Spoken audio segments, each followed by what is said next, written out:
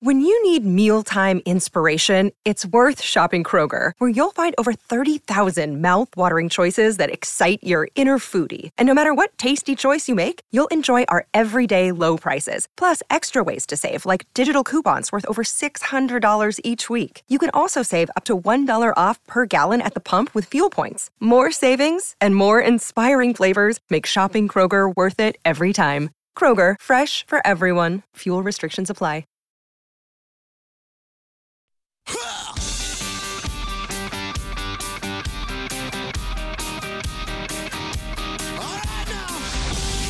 Edmonton's home for breaking news on your favorite teams. This is Inside Sports with Reed Wilkins on 630 CHED.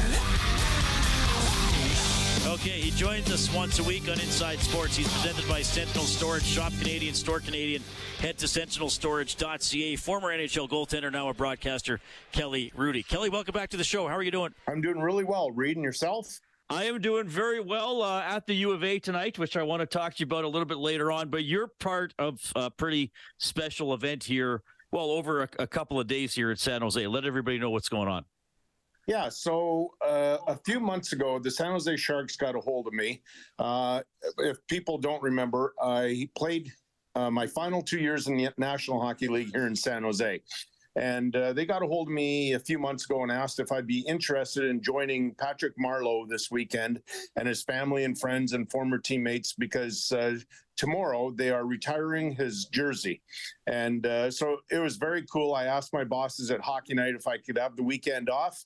They, of course, agreed, and this is a really cool 3-day event. So yesterday there was the game between the Sharks and the Predators, where most of us gathered. They had a bunch of suites for us, and we just reminisced and got to visit again and get caught up on how our families are and what's going on with all that. And today there's an alumni game at the practice facility, which I believe is sold out with 4,500 seats. And tomorrow is the official jersey retirement. And we couldn't be more thrilled. I mean, Reed, most people don't know this, but my last year in the National Hockey League was Patrick's first, and he lived with our family. So there's our connection tied to Patrick. And we just had a lovely visit last night with he and his wife, Christina, and also Christina's dad and Patrick's parents, Dennis and Jeanette, and just reliving old times. And I was kind of overwhelmed to a certain degree, because Patrick and Christina and Dennis and Jeanette and even Christina's dad all came up to us and just shared so much about how that was so important for Patrick to live with our family and get to see how to be sort of like a pro, but also have a family life. And so it was just really cool to hear their stories. And I didn't realize, Dawn and I didn't realize, because she's here with me, of course, we didn't realize that the impact that apparently we had on Patrick's career at that young age. Because if you remember, Reed, Patrick was 17 years old when he was drafted, and I think on September 15th of that training camp, he then turned 18. So he was a young kid.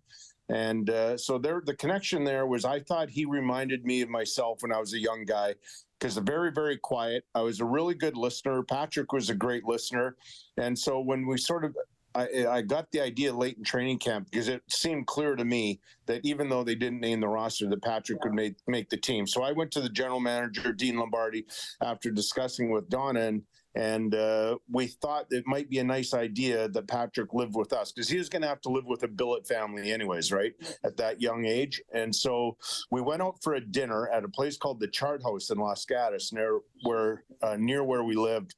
And that was the test run to see what everybody thought of each other. So I told Patrick, no pressure, but here's my wife and our 3 daughters. This is what our family looks like. And I said, why don't we go have dinner? And then like 2 days later, we'll all sort of get together again and decide whether we want this to happen or not. And so we did. And so we took a little bit of time, and my family loved Patrick at that dinner, and he thought it'd be a nice idea. And so we've really struck up a beautiful friendship, and we still stay in contact and text each other and stuff. So I'm just so thrilled to be here. That's an amazing story, and I didn't know that you had him with you. Were you? How did you balance, or maybe you didn't, but I'll ask the question this way. Did you have to balance being a teammate and a mentor, or could you be one or the other? You know what I mean?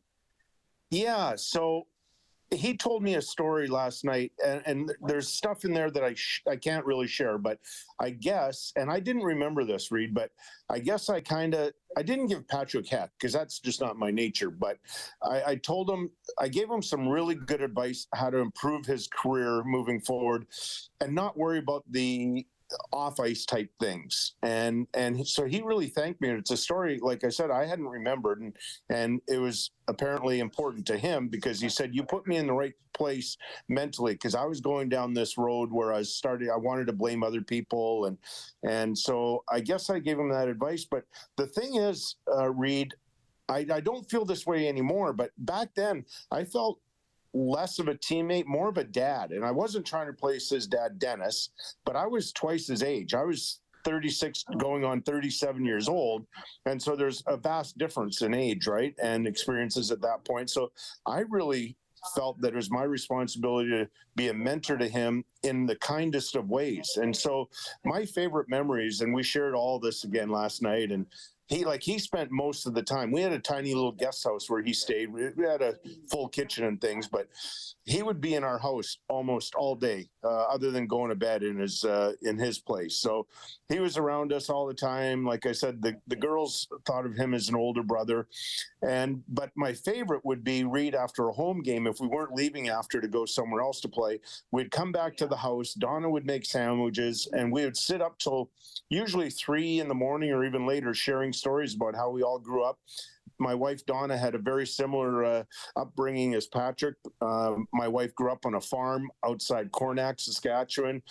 Patrick grew up on a farm outside Aneroid, Saskatchewan. So they had that similarity. And so they had that connection. And they talked about, feeding the cows and doing all the chores around the farm. And so we all became great, great friends. And it was just so cool to see them last night. And his wife, Christina's lovely. All 4 of their sons were there last night, and everybody was just cool to see. Kelly, thanks for sharing that. And I can hear how happy you are to be there. So I hope these festivities continue to be really meaningful for you. Thank you for sharing that. Kelly Hrudey joining us on Inside Sports. Couple more for you. I love what I think it was Louis DeBrusque said it on the TV broadcast last night about McDavid's goal, bar down for his first goal, not crossbar, name bar and down. I mean, you and I have talked about players trying shots and that short side shot. And I said to Brownie last night, the defenders must think, okay, great. At least we forced him behind the net, and then bang, it's in anyway. What I was busy last night, but I watched the highlights. And when you sent me the text, I was like, okay, I know what's coming. But I just, as soon as I was watching it, at one point when I thought he was about a foot away from the goal line, still in front of the goal line, it occurred to me that he was going right over the goalie's shoulder. And then by the time he took the shot, he was below the goal line.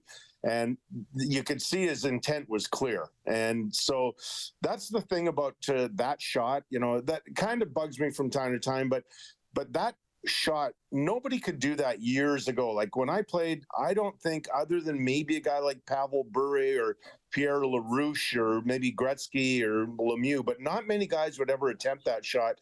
They just didn't have the accuracy. But I would say in today's NHL, 3/4 of the guy can make that shot. Maybe not as well as McDavid or Draisaitl or a few other guys, but that is such a dangerous shot now. And I'm going to go off in a little rant here, but I know that would not be considered a high danger chance.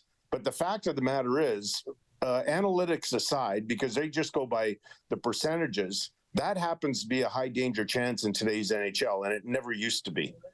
That's a good point. And you see guys try it all the time, and they go in more than they used to, for sure. Yeah.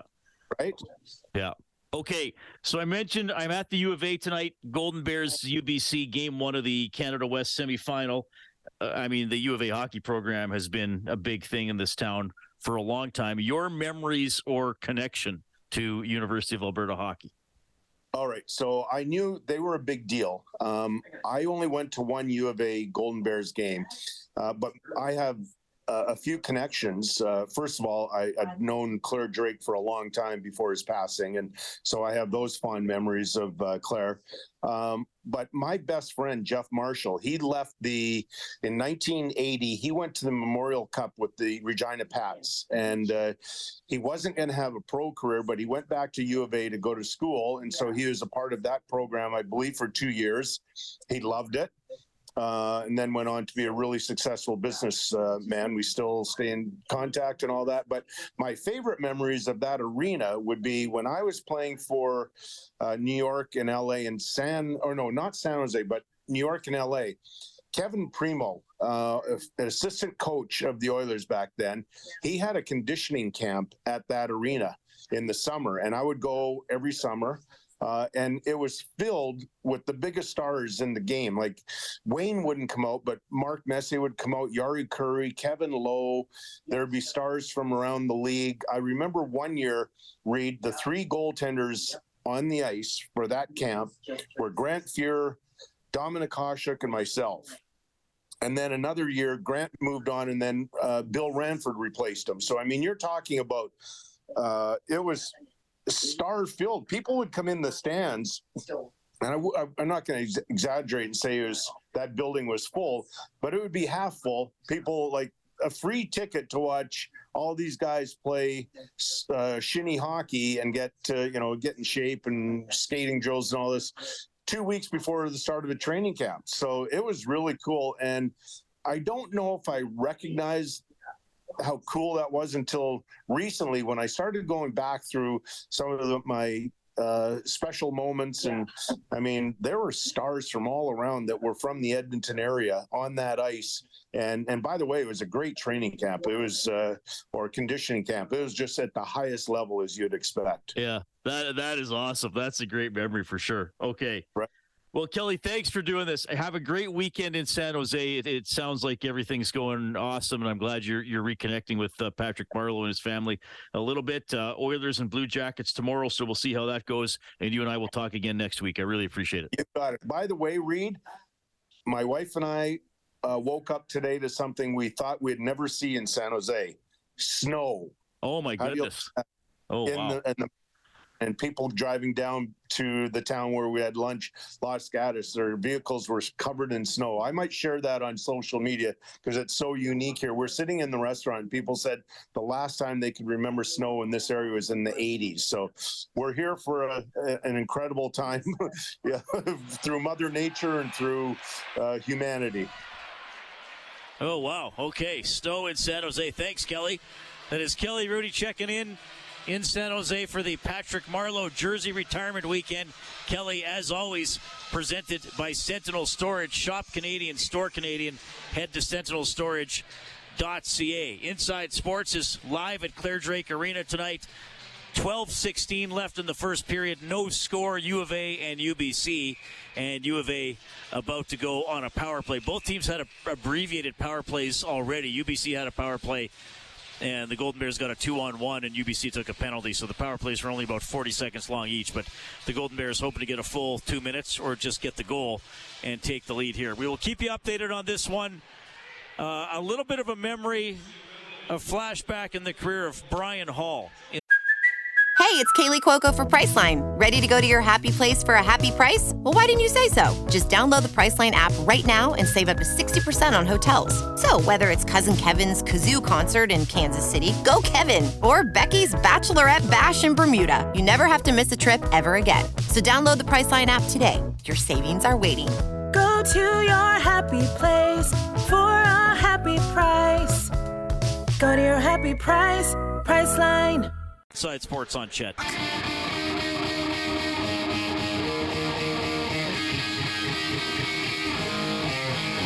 Inside Sports with Reed Wilkins is brought to you by James H. Brown and Associates, Alberta Injury Lawyers, the heavy hitters of injury law. Well, they had to scrape up some blood on the ice in front of the UBC net. Point shot came in. Trying to tip it and battle for it was Nolan Vulcan of the Golden Bears. He got knocked down. The puck came into the slot. Bears forward Jakin Smallwood, who was on this show a couple of nights ago, flicked a wrist shot on goal, and Vulcan was down on the ice and hit him right in the face. And Vulcan was able to get off and go to the bench, but was cut on the play, so hopefully he's going to be all right. 9:27 left in the first period.